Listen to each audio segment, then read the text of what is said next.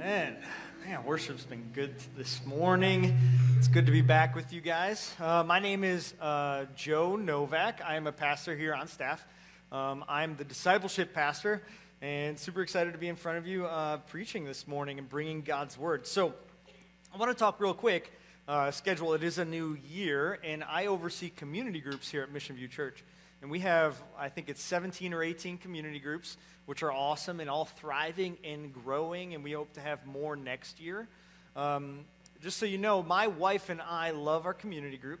It's the place where we learn about God's word, we grow together, we share all the one another's in our group. I was at the senior community group for their Christmas party a little while ago, and it was just a blast to be with them, and so much fun to be with them and all the wisdom that they get to share with one another.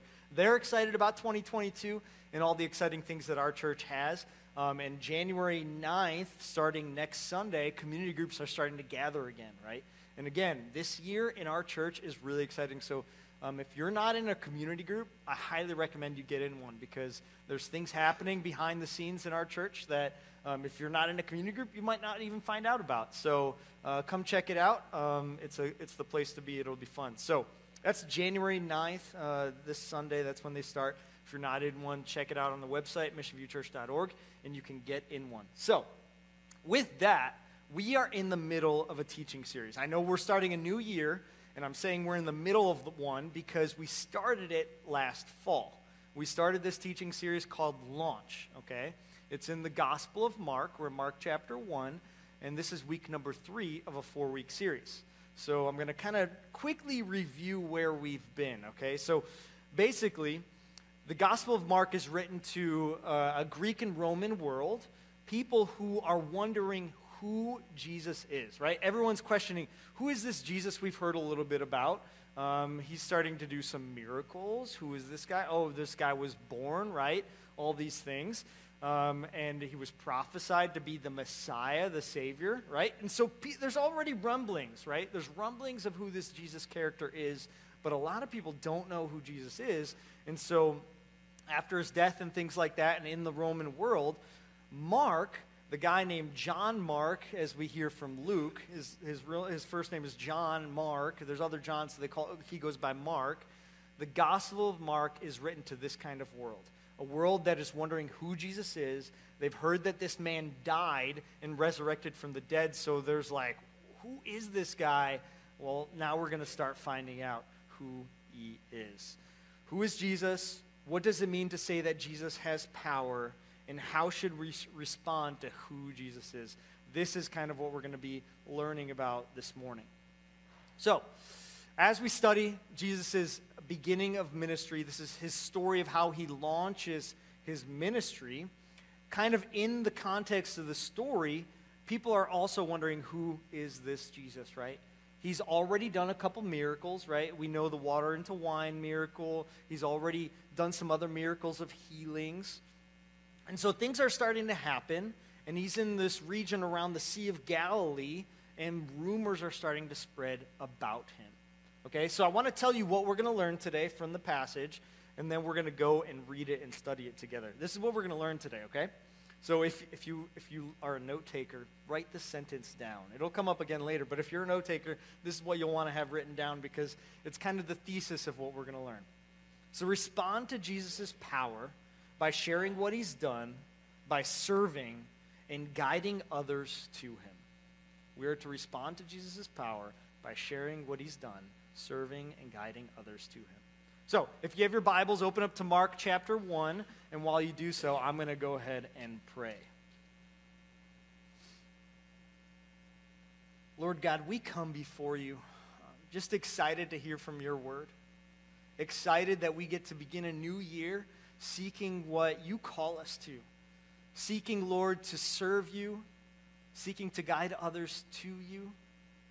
Lord, help us do that even today as we think about what's for lunch and start to experience other people in our lives, even in our families.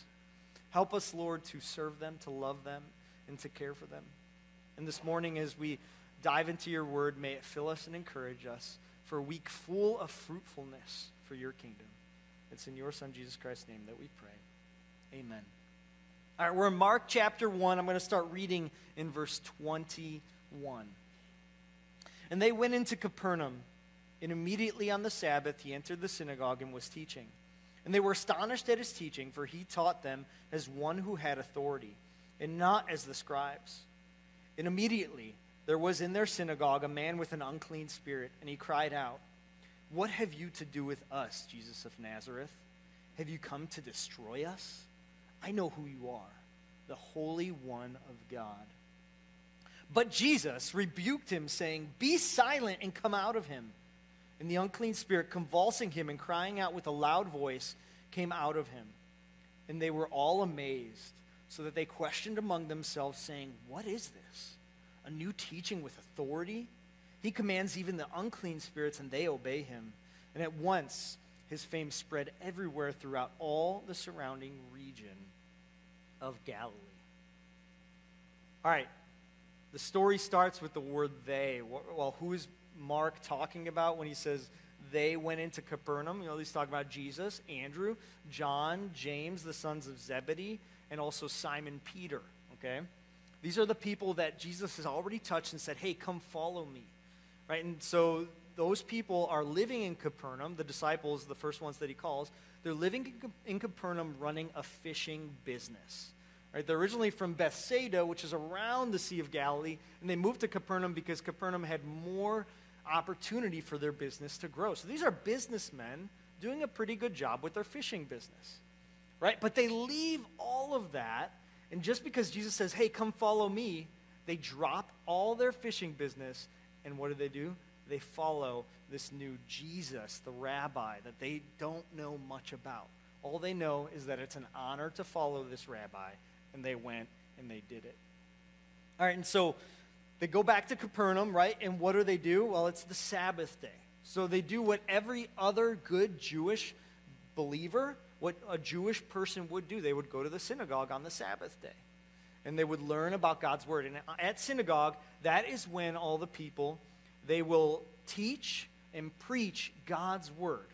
And everyone there would hear from the scriptures, right? This is the Old Testament, what we call the Old Testament. They would hear from the prophets, from the book of Moses, the Torah, and they would teach and preach God's word in the synagogue. That's what happened there. And this is a little side note. I thought this was very interesting, and I felt like I wanted to share because it kind of has to do with community groups too. Synagogue, I was just thinking about it this week. A synagogue is almost like the closest thing that we see in our church today is like a community group, kind of like that.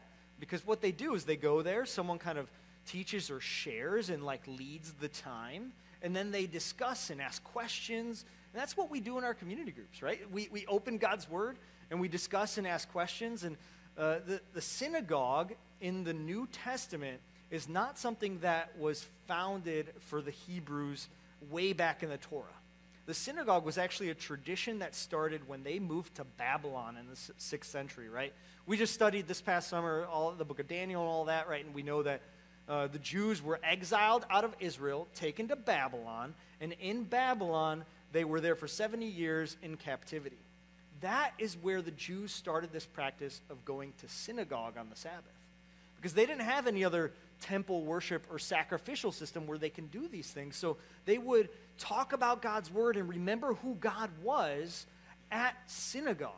And then they would go back throughout their weeks. And then when they came back to Israel, they were sent back to rebuild the temple, the synagogue tradition stayed. And for, when Jesus came, that was the main place that people that didn't live in Jerusalem went to worship God, was in the synagogue. And I just thought that was totally crazy, because we see nothing in the Bible really that looks like our community groups besides like a synagogue type of thing. So I wanted to do that quick side note because, I'm just excited about community groups. I guess that's why. So that's a synagogue. So Jesus, right, he's been doing miracles, and word is spreading about him. And what would happen because of this, because the Jews are hearing about this man named Jesus and hearing about him, and they're like, okay, who's this guy? We want to know more about him. What they did is they invited him to the synagogue to teach them. This would be a normal thing because in synagogue they're always looking for new teachers and new expositors of the Old Testament and the prophecies. So, Jesus would go, and in verse 22, he begins to teach, and this is how Mark tells us he was teaching. They were astonished at his teaching, for he taught them as one who had authority and not as the scribes. Right, so when Jesus was teaching, his teaching was powerful. It was amazing. It was something that they were like, wow, we've never heard someone teach this way before. Right, and so what kind of characteristic did his teaching have? Well, Jesus taught with conviction and extreme clarity. Right, when he spoke, it was like, oh my goodness, that makes a lot of sense. And that is the way Jesus would teach, with clarity and conviction. But check out this response. Because honestly, when I come up here and teach and preach, the response I expect is that there's encouragement, the church is built up, we go throughout our weeks serving God. You know, those are the responses I expect when I'm up here in the pulpit, right? And now Jesus teaching in a synagogue, look at what happens in verse 23. And immediately there was in the synagogue a man with an unclean spirit, and he cried out, "What have you to do with us, Jesus of Nazareth? Have you come to destroy us? I know who you are, the Holy One of God." That is definitely an unexpected response, for sure. Right? This man just stands up and says, "Who are you?" You know, I can imagine the tone in his voice, just like this evil, demonic type of tone. Like, "Who are you? The Holy One of God, I know who you are." Kind of gives me the chills every time I read it. But look what happens, right? Jesus, in his response, then rebukes the spirit. Jesus rebuked him, saying, "Be silent and come out of him." And the unclean spirit, convulsing him and crying out with a loud voice, came out of the man. Wow. Wow. Jesus, with all his authority and power, is expressing his dominion over the spiritual realm. Right? The demon was right. This is the Holy One of God, the creator of everything, the creator of the universe, the creator of us. And he's expressing his power over the demonic realm, the heavenly realm. He has ultimate power in all these areas. And he says, just come out of that man. Free him. Set him free. That's a lot of power. I was talking to my wife this week about this passage. We were kind of in quarantine together. So I ended up talking about this with her quite a bit. And she's like, "Oh, you know, this reminds me of the story in Acts 19. My wife is a tremendous Bible scholar, if you didn't know that. You know, she's like, Acts 19, it reminds me of that story of when these guys, they were called the sons of Sceva, they went and in the early church, and they were trying to exorcise a demon out of someone. And I went and read the story again after she mentioned it because it didn't come to my mind, but I was like, oh yeah, I've read this before. So they tried to exorcise this demon out of somebody in the early church. And the demon, you know what the demon responds to these sons of Sceva? He says, "I know Jesus, and I know Paul, but who are you?" So it just goes to show you, I don't know if exorcising demons out of people today is something that we're called to do. I don't think it is. In Scripture, I don't see any clear commands to exorcise demons out of people. And in fact, other early Christians tried to do it like Jesus and the apostles did, but they couldn't do it. Right? The demon said, "Who are you?" I know Jesus, and I know the apostle Paul. They can exorcise demons, right? They have power over the spiritual realm, unlike we do today. They have it. They still have it. We don't necessarily. Right? So let's keep reading because there is a response here that we are called to. I don't think it's exorcism, right? This is like a popular idea in our culture today with movies and things like that. I don't think that's what we're called to. I don't think we should have an exorcism ministry today. That is not what Mission View is going to do. But there is a response that we are called to. Let's keep reading in verse 27. They were all amazed, so that they questioned among themselves, saying, "What is this? A new teaching with authority? He commands even the unclean spirits, and they obey him." And at once, his fame spread everywhere throughout all the surrounding region of Galilee. So what are we called to do? We are called to talk about it.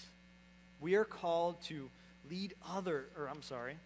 point number one, share with others what Jesus has done. That's what we're called to. We want to make the name of Jesus famous.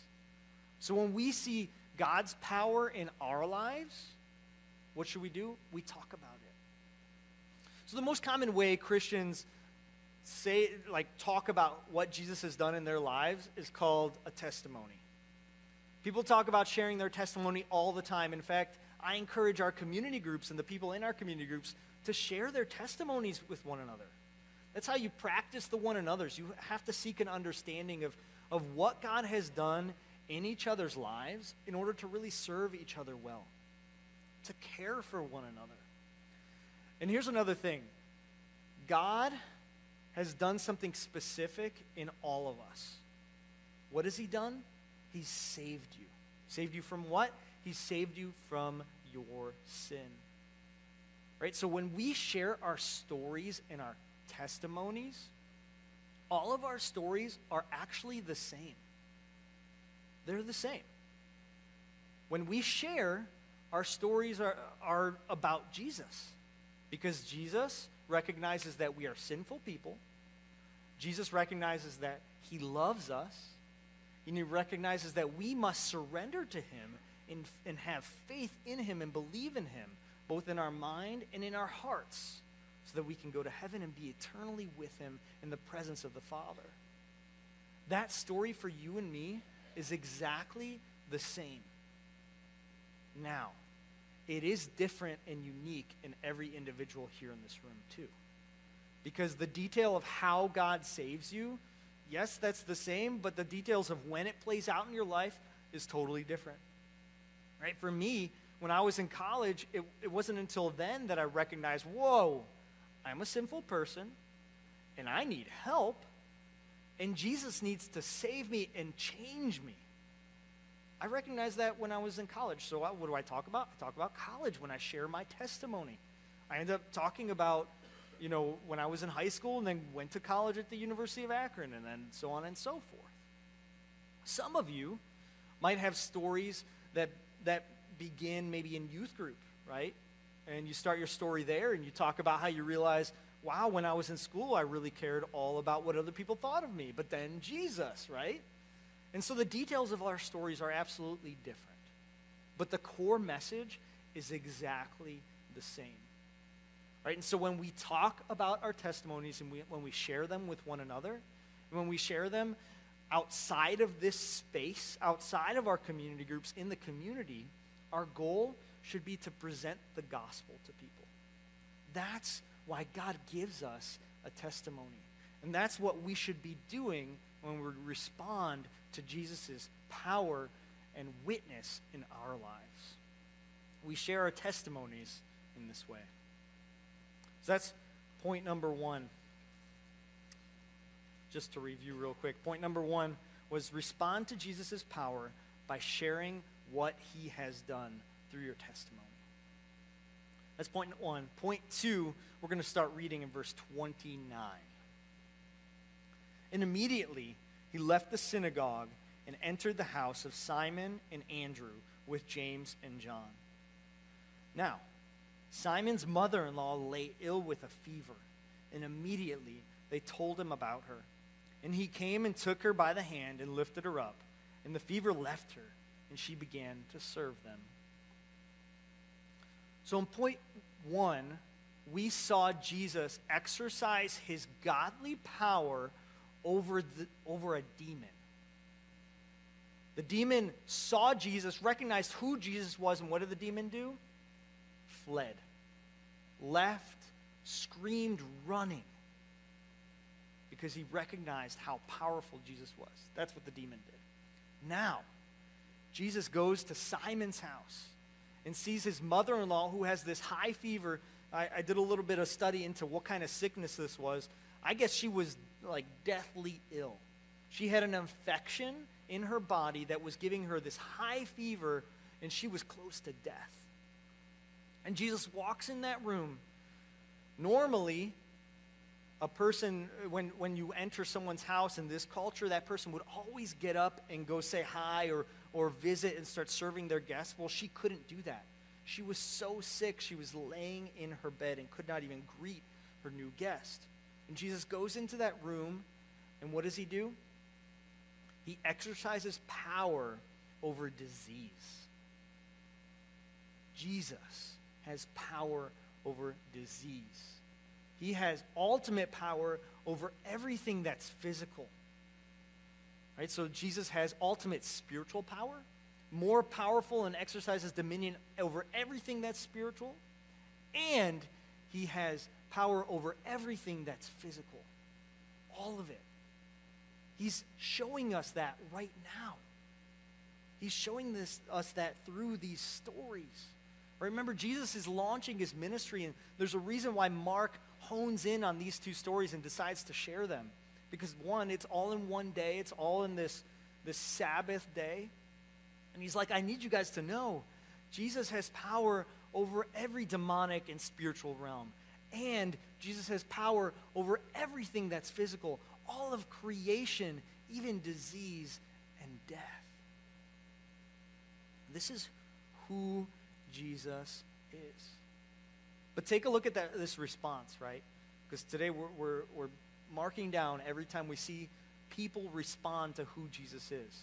And look what Simon's mother-in-law does. Verse 31. And he came and took her by the hand, lifted her up, and the fever left her, and she began to serve them. So immediately, serve him. So immediately, she gets up and she serves Jesus. So, how should we respond? We should respond to Jesus' power by serving him. We must serve him. My mind, Jen and I, my wife and I, were talking about this point for quite a bit, even this morning. And we were just chatting about it, and my mind kept jumping to consumerism. So many times today, us in America, Christians, Americans, we are blessed with physical possessions beyond our needs. We have nice cars, we have nice houses, we have nice games, we have virtual reality things that we can escape into. I got an Oculus for Christmas, and I'm like, man, the physical things that I have are way beyond what I need. Way beyond. Way beyond. But how do we respond with everything that we have that's physical? The money that we have. How do we respond? How are we called to respond? Well, so many times we respond by seeking to serve ourselves. I don't think that's the right response. We're not called to serve ourselves. We're called to serve Jesus with everything that's physical in our lives. Right? We even talk about stewardship all the time. We say, whose money is it? It's not yours, it's God's. Right? It's God's money, and we just wield it for his glory. And he gives it to us to manage for him. Right? And so everything that's physical that we are given, God is over all of it. He has power over all of it. He has power to take it away from us. He has power to give it to us. And guess what? He's given it to us. He's given us so many physical things, like I've been talking about, more than we can even imagine. We have it. And what are we called to do with it? We're called to serve him. We're called to serve Jesus, not ourselves. So here, I just want to leave you with this question right now, okay? Moving on from today, I want you to ask yourself this question. How can you serve Jesus with your physical possessions? How can you serve Jesus more in 2022 with your physical possessions. How can you do that? Remember, it's his. So ask yourself that question. I want you to leave here today thinking about that. All right, so point number 1 and 2 both taught us that Jesus has power. Power over the spiritual realm and power over everything physical, all of creation.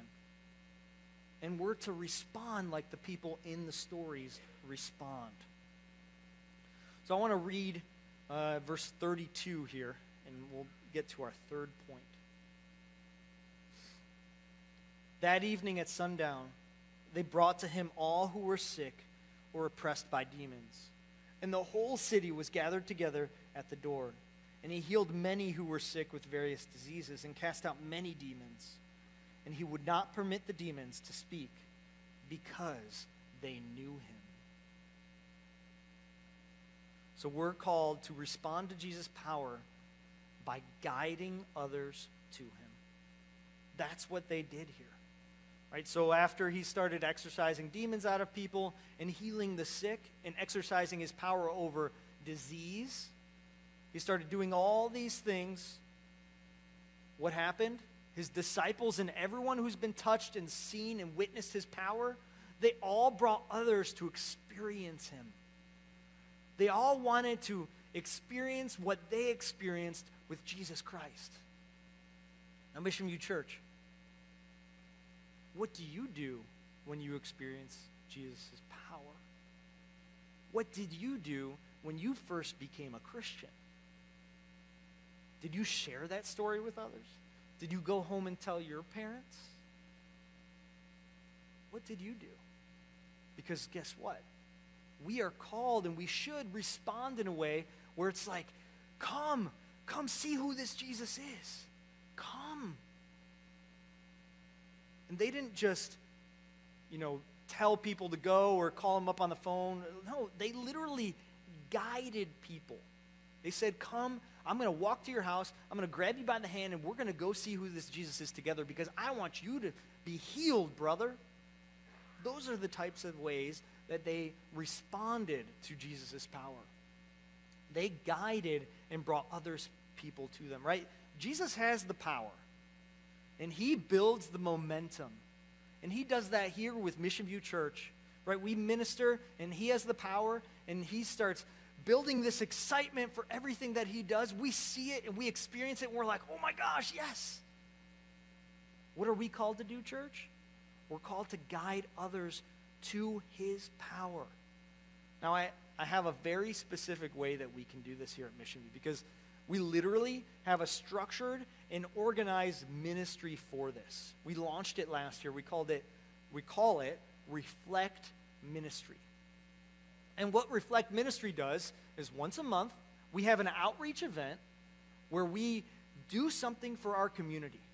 Because there is a power here that Jesus has brought, a healing here that Jesus has brought, a power that is so exciting that we want everybody in North Canton to experience it, right? And so Reflect Ministry holds an event once a month. This month, on January 16th, right out here after church in the Commons, we're actually going to be putting some bags together for people in our community. Our call is to just bless people in our community, bless workers in our community, bless people in our community. We're going to put these bags together on January 16th, which is like in 2 weeks. And then the week after that, January 23rd, we're going to take bags home, and we're going to take them to people in the community. And we're going to tell them, hey, come to Mission View Church. Come experience the power of Jesus over everything that's physical. Don't chain yourself to consumerism. Don't chain yourself to success and power and money and everything that's evil in the world. No. Chain yourself to Jesus. Surrender yourself and be a slave to him. Because that is where excitement and healing and power and life come from. All right, so if you've heard me say nothing else this morning, I want you to hear me say this. We are called to respond to Jesus' power by sharing what he's done, serving, and guiding others to Jesus, the person himself. Let's pray. Lord God, thank you for your healing. Thank you for your spiritual power that's in our hearts because of belief in you. Thank you for the Spirit that guides us to lead others to you. We love you, Lord. And Lord, in 2022, we just ask that we surrender ourselves to you on a daily basis. We ask for opportunities to share who you are with other people. And as these people get to hear our testimonies and our stories, may they be encouraged, may they be built up, and may they come to worship you, even if it's not at Mission View Church, but somewhere in a church, in a local church that longs to serve you and do your mission work across the globe. We ask all these things in your name.